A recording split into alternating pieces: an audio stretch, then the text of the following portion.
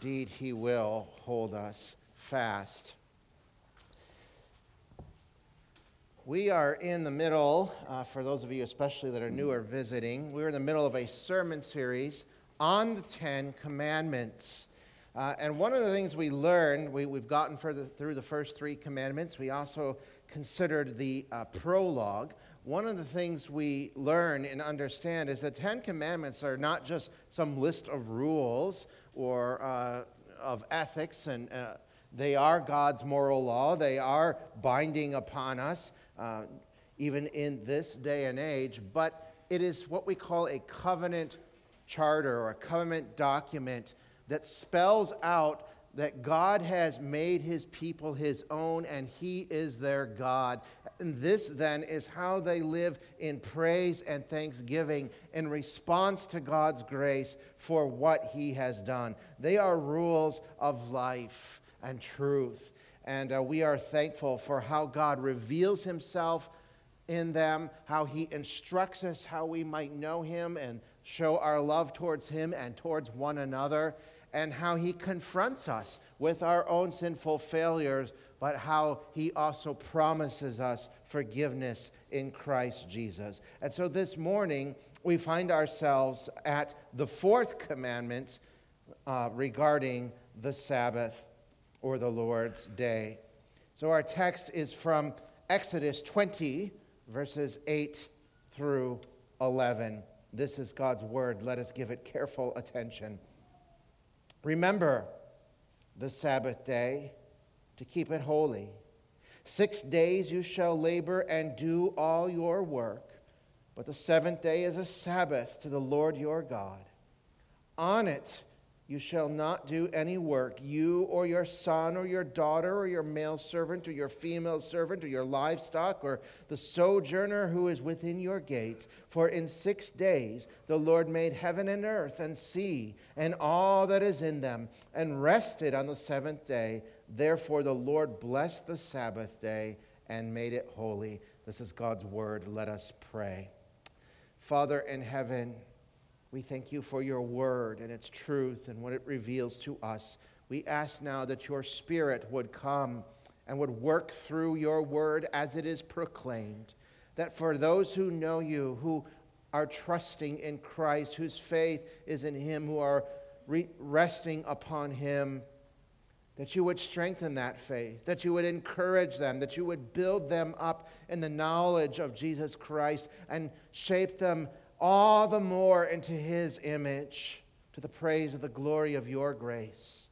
And Father, those who know you not, we ask that you would stir their hearts, that you would convict them of their unrighteousness, and show them that they cannot make themselves right with you, but you have provided the means that they might be right with you and know your blessings forever, and that is in Jesus Christ, our living Savior and King. And so plant faith in their hearts. Give new life to them through the power of your Spirit, through the means of your word, as it is proclaimed. We pray this in Jesus' name.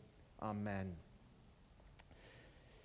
It is true. We are restless people who live in a restless world. When we scramble about our lives in such a frenetic pace, people are always moving, always active, from our family lives to our careers and relationships and school and education. So many other things and events fill our time, fill our lives. We're always on the go. We never seem to have enough time in the day and in the week. And then you add to that our experiences with suffering and sorrow and pain and hurt and discouragement and despair and anxiety, and the reality that we understand that as humans we do live in a sinful, fallen world, and we too are sinners ourselves. No wonder with all of us our hearts really are restless.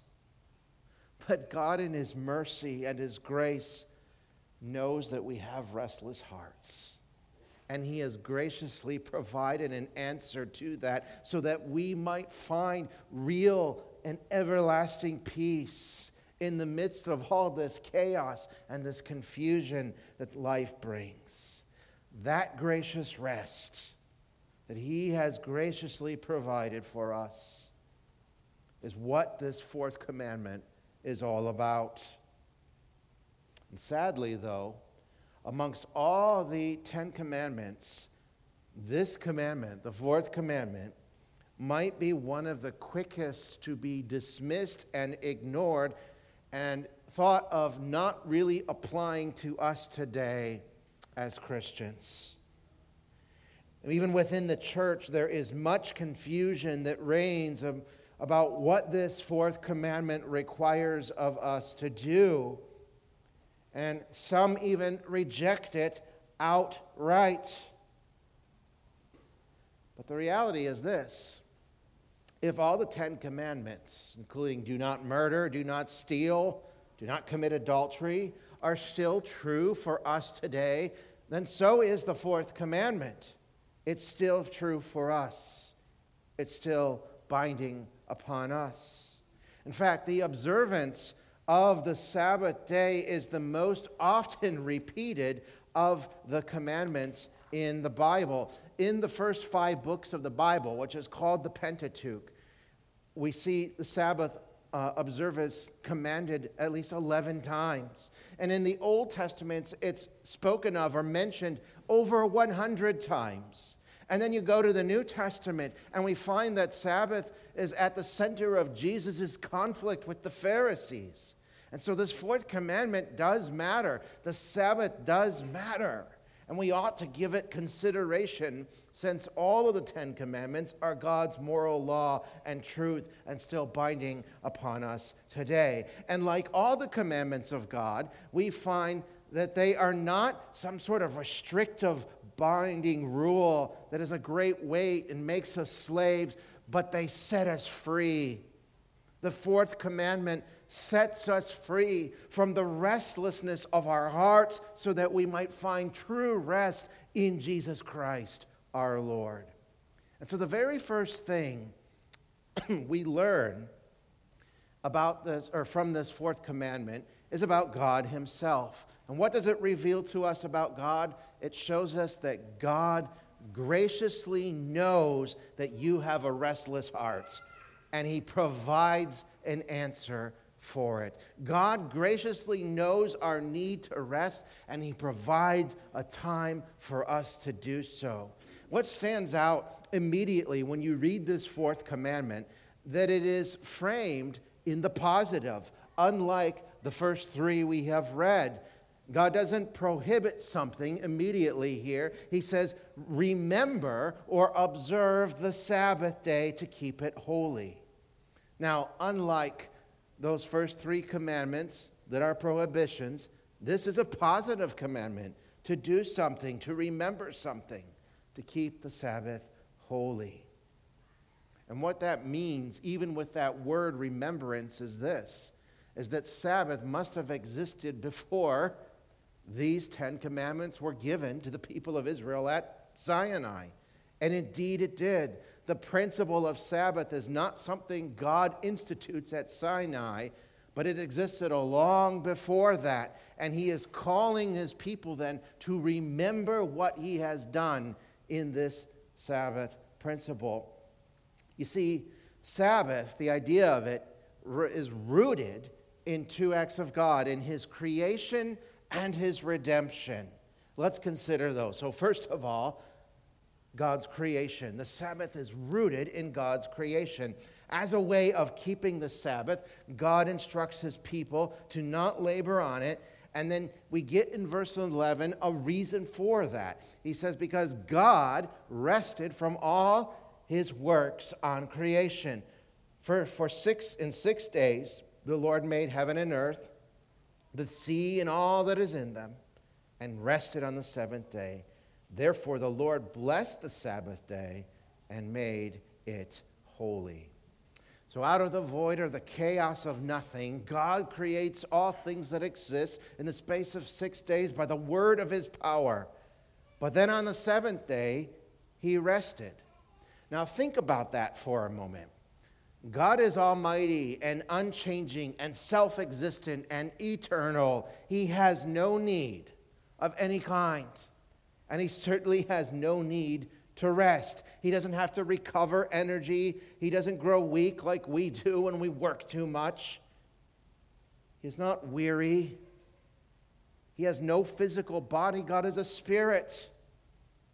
But after the heavens and earth are all made, and he fills them with all life, and he hangs the planets in their place, after he does all of that, God takes time to rest. And that should make us ask the question, well, why?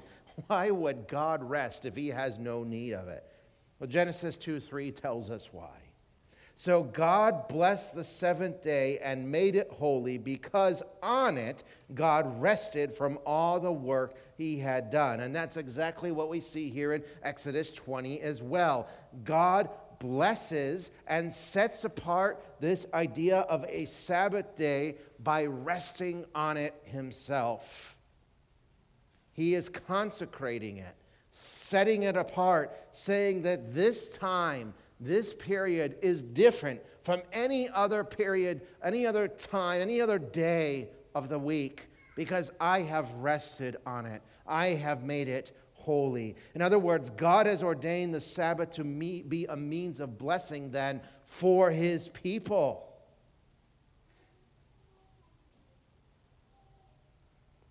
I mean, think about this. We have so many man-made holidays or holy days, which is what holiday means, right? We're coming up upon them. Thanksgiving, Christmas, New Year's, the 4th of July. They're all fun and good things to celebrate. But there is only one divinely appointed holy day or holiday. It happens 52 weeks of the year. It is the Lord's Day. It is his Sabbath. Because God rested on that day and set it apart to show us that he is providing this day for us. But God's resting on the seventh day goes much further than simply establishing this pattern for our work and rest as his creation, as humans. When God placed our first parents, Adam and Eve, in the garden, he gave them a mandate, a task to fulfill. Sometimes it's called the dominion mandate. And that was to be fruitful and multiply. In other words, what they were to do was to expand the blessing of the garden and fill the entire earth with it, and to fill it with other image bearers of God, so that they might enjoy God's provision and his presence and the peace, the rest that brings forever. And they were to rest from that labor just as God rested, to show others what it means to know God. They were to work for that rest and to bring about this end goal, or eschatological, which is the big word, goal of creation. Because rest comes when we know God and his peace and his blessings forever. Now we know what happened. The fall into sin happened. It brought corruption into the world. It brought about restlessness. Adam failed to work to obtain this joyful rest and enjoy God's presence forever. But God wasn't going to leave the world in that state, because he is a gracious and merciful God. And so he made a way then for his people to obtain that rest in his presence that they so desperately need, especially now that restlessness has entered the picture through sin.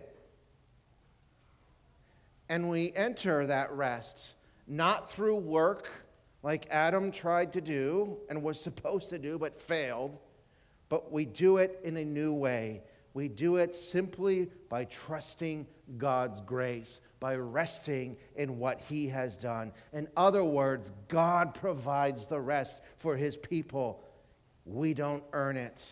That's the principle of the Sabbath that is rooted in creation, but not just creation, also redemption.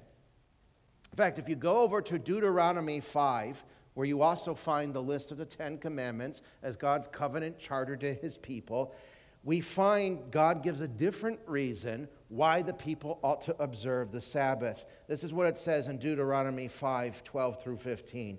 He says, "Observe the Sabbath day to keep it holy as the Lord your God commanded you. 6 days you shall labor and do all your work, but the seventh day is a Sabbath to the Lord your God. On it you shall not do any work, you or your son or your daughter or your male servant or your female servant or your ox or your donkey or any of your livestock or the sojourner that is within your gates, that your male servant and female servant may rest as well as you. You shall remember that you were a slave in the land of Egypt, and the Lord your God brought you out from there with a mighty hand and an outstretched arm. Therefore, the Lord your God commanded you to keep the Sabbath day." See what's different there? He doesn't go to God's work of creation, but when God, again, reminds his people of this fourth commandment to keep the Sabbath, he points to his rescue, his salvation of them from slavery in Egypt. And in doing that, he's saying the Sabbath is a sign of my covenant that I have made with you to make you my people, that I have redeemed you from bondage. So remember that on this one day. Just as God set apart the Sabbath day by resting on it, thus making it holy, consecrating it during his work of creation, so he sets his people apart through his work of redemption. And that's the force behind this command to remember the Sabbath day, to remember what God has done in the past, and that because of that, there is a present reality that you can enjoy. You can rest in God's provision because of what he has done. And we find that in God's presence. And so the fourth commandment then reveals to us that God certainly knows our need. He knows that we have restless hearts, that there are so many things that make that so. But he wants us to have peace. And he opens up a means for us to do so, that when through faith we come to Christ and rest on the Lord's day in him, we find that peace. This brings us to a question then. What does the fourth commandment instruct us to do? Or in other words, how do you keep the Sabbath day? How do you consecrate it and set it apart as holy, just as God has? How does it instruct us? What are the duties that are joined to this fourth commandment? And what sins does it imply which are forbidden? Well, we get a sense of that within that word holy. Remember the Sabbath day and keep it holy. Again, holiness has to do with otherness, separateness, being utterly distinct from everything else. So whatever we are to do, it's to be different from all the other days of the week. And that is exactly what we see in the Bible. The Sabbath day was to be a day that was kept in two ways in particular. It was to be a day of ceasing from ordinary, normal labor and activities that go on throughout the week, and it was to be a day that filled with worship. We'll remember what God has done, we praise him for it, and enjoy his blessings as his people. So let's consider those two things: a day of rest from normal labor and activity. We see that, of course, here in Exodus in verse 9, where God prohibits Israel. He says, 6 days you shall labor and do all your work, but the seventh day is a Sabbath to the Lord your God. On it you shall not do any work, you or your son. So he's saying, don't work as you did during the rest of the week. In fact, the very word Sabbath in Hebrew means a ceasing, a stopping, a pause. It's laying aside those things you would do any other day that makes them ordinary days, because this day is extraordinary. It's a day where you get to rest in God's goodness and mercy and remember what he has done. And of course, that ceasing from work Also meant there was a pause in commerce. People didn't go out and shop like they did before. In fact, you see in the Old Testament that when Israel fell into sin and forgot that they were God's covenant people, they filled the day like any other day and it engaged in enterprise and commerce. But when they would cease from all their work and all their activities, Israel was demonstrating to the world that God's rest is not earned by human effort, but is given by the grace of God, since He has established it from creation. Now, there were exceptions, of course, to that, because there are things that must be done. And we see in the Bible that permitted labors are those of necessity and mercy. Necessity meaning work which must be done, because if it's not done, it's going to cause harm. It's going to cause problems. You can understand what those would be in our modern context. Medical care. Hospitals have to stay open. Police work. Even the maintenance of certain utilities, that without them, we would not have the lives that we have. Mercy is work that is done for the care and benefit of others. It can be preparing a meal or hospitality. These are things that are permitted and even good to do on the Sabbath. But the point is that all ordinary labors and commerce and activity, those things were to cease. Anything that would distract one from being able to actually enjoy the day as a day of rest and also a day of worship. You see, a lot of times people ask the question, at least Christians, well, what can I do on the Lord's Day? That's not the right question to ask. What we should be asking is, if I do this thing, will it prevent me from actually resting in the Lord and worshiping Him? And if it does, well, it's probably not a good thing to be doing on that day, because it is also a day of worship. It is, after all, God's Sabbath. And you see that language all throughout the Bible, my Sabbath, my Sabbath. And later when we get into the New Testament, it is the Lord's Day. It is a day that we worship Him. Remember, the grounds for the Sabbath are both creation and redemption. It is to be a day then of joyous celebration of what God has done for His people in saving them and making them His own. And that kind of joy ought to fill the whole day, both publicly and privately, praising God for what He has done and finding our joy in it. In the Old Testament, we see God's people doing this through the singing of psalms. In fact, Psalm 92, if you look at it in your English Bible, it looks like it's just a title, but that title is actually there in the Hebrew, and it's called a song for the Sabbath. And it exalts the Lord for His works, for what He has done in giving His people peace and rest. And interestingly, we see that the Old Testament Sabbath celebration also involved the gathering together of God's people in what they called a convocation to praise Him. Leviticus 23:3 reads, 6 days shall work be done, but on the seventh day is a Sabbath of solemn rest, a holy convocation, a gathering together of the people to praise God. We also see, and this is interesting in the Old Testament, that the people gathered together to hear the word of the Lord, specifically on the Sabbath. Per 2 Kings chapter 4 and verse 23, we learn that God's word customarily was given through the prophets to the people on the Sabbath.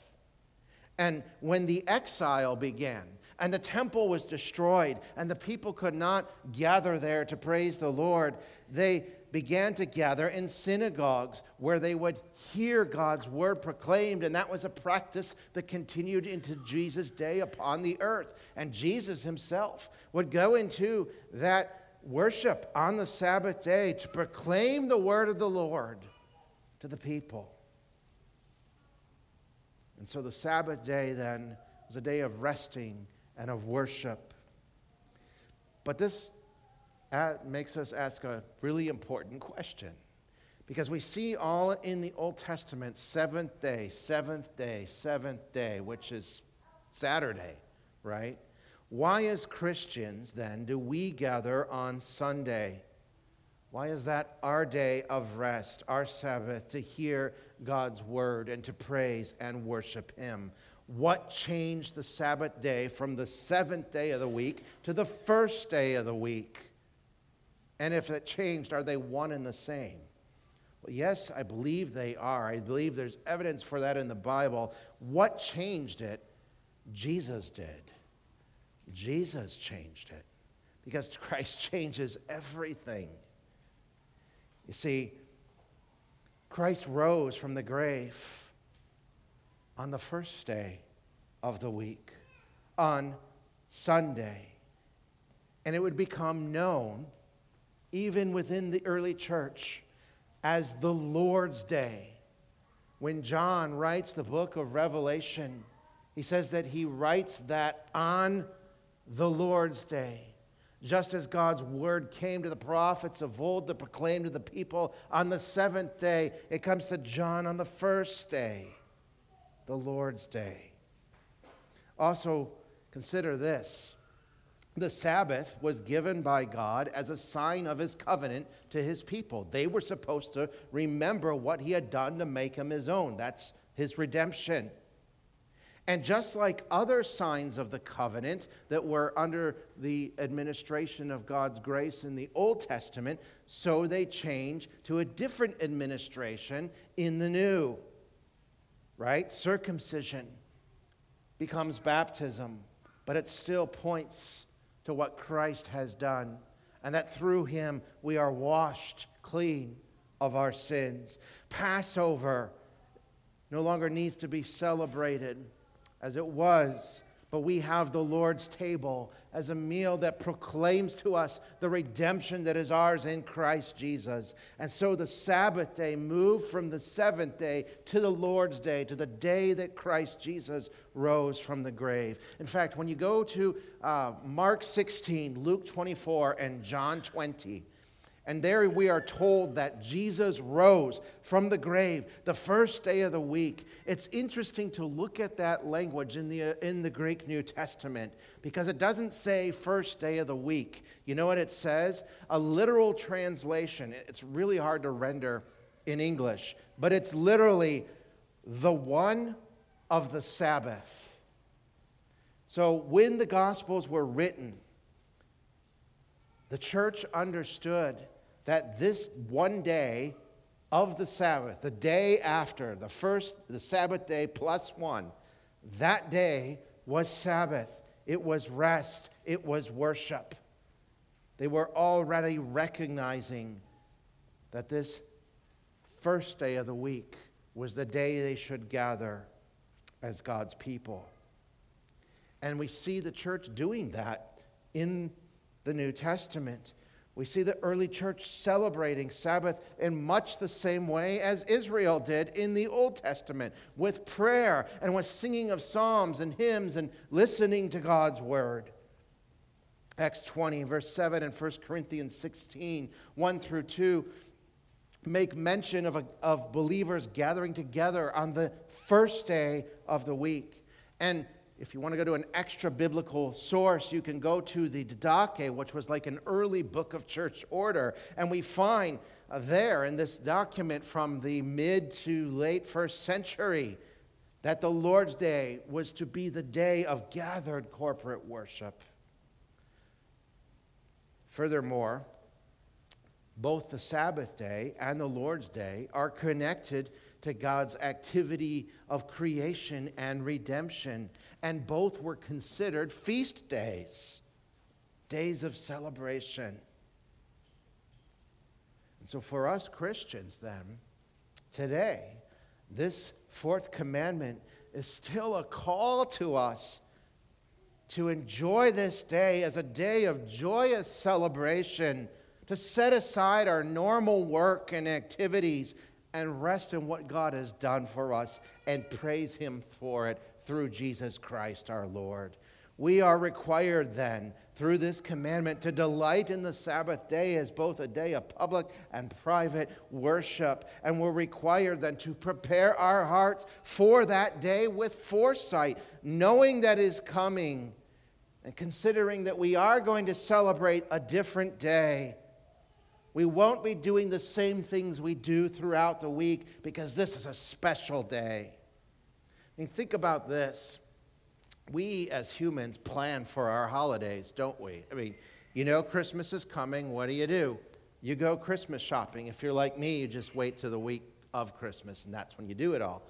Or if Thanksgiving is coming, what do? Do you just wait and people show up and hope there's food? No, you prepare. You prepare ahead of time.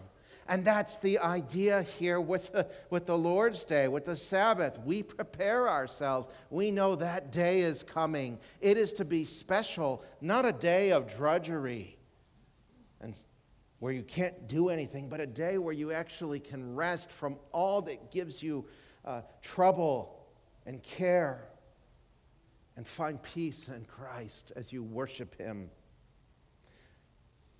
It's especially true, and this is going off script here for a moment. For those of you that have young children, prepare for the Lord's Day. Prepare for it. Make it a special day, too, so that your kids learn that, hey, this is the day we get to go worship and fellowship with Jesus and have rest. I have a friend, he's an associate pastor in Mississippi. The way he does this is the only day his girls can have chocolate milk is on Sunday, on the Lord's Day. It's pretty cute, but what are they doing? They're saying, hey, this is a special day. The Lord's given us a day to rest and to enjoy Him and all of His blessings, and you know what? We're going to enjoy chocolate milk and praise God for Him giving that to us on the Lord's Day. So do things like that. Make it special. It ought to be, our Sabbath rest in Christ on the Lord's Day ought to be more special to us than Christmas or Valentine's Day, because it's the Lord's Day. We get to be with our Savior and worship Him. But this fourth commandment confronts us with yet another facet of our fallen humanity, because we realize when we look at what it's calling us to do and what it requires of us, that, boy, we fall far short. And this is why. The Sabbath day, the fourth commandment, it confronts us with the fact that we try so often to earn God's rest through our effort, our labor, instead of learning to trust God with the rest He has given us. In ancient Israel, the penalty for profaning or making the Sabbath day just like any other day of the work was very severe. Exodus 31, 15 through 16. 6 days shall work be done, but the seventh day is a Sabbath of solemn rest, holy to the Lord. Whoever does any work on the Sabbath day shall be put to death. Therefore the people of Israel shall keep the Sabbath, observing the Sabbath throughout their generations as a covenant forever. J.V. Fesco, who's a theologian, says that the reason there was a death penalty for profaning the Sabbath was because that person who worked on the Sabbath was telling the world he could enter into God's rest by his own efforts, by his own way, rather than God's grace. He's saying, I don't need your grace. I can do this on my own. Watch me get my own rest. I don't need you to do this for me. Remember, the Sabbath rest was something that Adam failed to do through his work in the garden. And so God granted then that rest by grace, not by works that we may try to do. But just like ancient Israel, we think, yeah, I can earn that rest. Let me just work hard at it. And when we do that, we distort the Sabbath. Bill Gates was once asked why he did not believe in God. And his response, I think, reflects an attitude of many people today in the world. He said, well, just in terms of allocation of time resources, religion is not very efficient. There's a lot more things I could be doing on Sunday morning. He doesn't get it. He doesn't understand the rest that he needs. And I guarantee you his heart is very restless because of that. You see, we cannot find the rest we crave when we never stop working and worrying and fretting and fussing and trying so hard to achieve it and get this peace through our own efforts. I mean, the idea of stopping all of that for a Sabbath rest just gets in the way of our plans to get what we want, what we think will give us peace and rest. We will find our own joy and pleasure and peace on this day, and we'll work hard to get it instead of trusting what God has already given to us.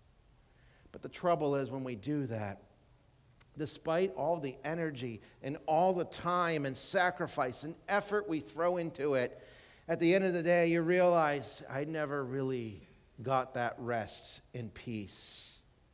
There's still restlessness. There's still sin. There's still sorrow and suffering. Sometimes we treat the Sabbath just like the Pharisees did during Jesus' time. You know what they did? They added rule after rule after rule, man-made rules, to the fourth commandment and said, well, if you do these things, you'll fulfill the fourth commandment and you will earn God's rest. But as we've seen, that's not what it's about. It's about God graciously giving rest, not us trying to earn it. Because you can't do that. And when the Pharisees did that, you know what they were doing? They were lowering, actually, the standard of the fourth commandment. They were actually profaning it, making it so it was not holy. Because they're lowering it to something they could actually do. They were pretty good at it. But when you lower God's law, you're just breaking his law, rather than seeing it for the high standard, the holiness that it calls for. And so, no, we cannot earn God's rest. It is only given, and it is given by him to his people. And so what do we do then? Where do we find that? Where do we go when our restless hearts condemn us that we have broken God's law? Because we have tried to get that peace all on our own. Well, we go to Jesus. We go to the Christ of the commandments where there is great mercy. See, Jesus accomplished his work so you can find your rest in him, both now and for all eternity. Jesus accomplished his work so that you can rest in him. And what was Jesus' work? It was his work of redemption. It was becoming flesh and dwelling among us and dying for us, rising again to new life so that we might have life in him. In his high priestly prayer that Jesus prays in John 17, he prays to the Father as the Son, and he says, I glorified you on earth, having accomplished the work you gave me to do. And in John 19:30, as he hung upon the cross, he uttered those authoritative words, it is finished. The job is done. The work has been complete. Redemption is done. I have won God's people to himself through my sacrifice. He had borne the wrath and suffered the guilt and paid the price for the sins of many, so that through faith in him, all of our empty labors that wear us out of trying to earn our own peace, all of those can end in Christ. And get this too. Where is Christ now physically? He is spiritually here with us, but where is he physically? His physical body. Hebrews 10:12, when Christ had offered for all time a single sacrifice for sins, he sat down at the right hand of God. He sat down. He sat down, a posture of rest, of the job being done and completed. He did all he needed to do so that we can cease from doing all these things we try to do to earn that peace we want. And we find it in him. Yes, Adam failed to gain that eschatological, that end-time, never-ending rest in the presence of God for the whole world. But Jesus prevailed where Adam failed. And he did that through his work of redeeming sinners from their sin. So in closing, what does that mean for us? It means that the only thing you have to do is to rest in Jesus by faith. And you find that faith strengthened when you observe this commandment, when you keep the Sabbath day as the Lord's day, not as your day where you try to gain your own peace, but finding that peace in Christ from worshiping him. And so we gather together to worship the Lord through prayer and song and hear his word, confirming our faith and strengthening it. We fellowship together and celebrate together what God has done for us in Christ. You see, the Lord's Day, our Sabbath, is a taste, a little taste of that rest that is yet to come, that rest that remains for the people of God. On the Sabbath day, on the Lord's Day, the curtain of heaven is pulled back, but for one day, and we taste and see the goodness of God's grace that comforts and sustains us and gives us some peace in this world, God's peace. And one day, our weekly Sabbath rests will give way to that great eternal Sabbath rest, where there will be no more crying or sorrow or pain, where we won't lament, where we won't have to suffer death any longer. There will be rest from every conflict. Every war will end. All tragedy and pain will be gone. There will be rest from all sin and all guilt. The presence of sin will be gone forevermore. And there will be one great, eternal, joyous day of celebration as the saints of God cry out, "Worthy is the Lamb that was slain, who has redeemed us to God." And so until that day, let us gather and celebrate. Let us rest from our labors and find joy in what God has done till that day when Jesus, who says that he is the Lord of the Sabbath, returns, and our restless hearts will find everlasting peace in the grace of God. Let us pray.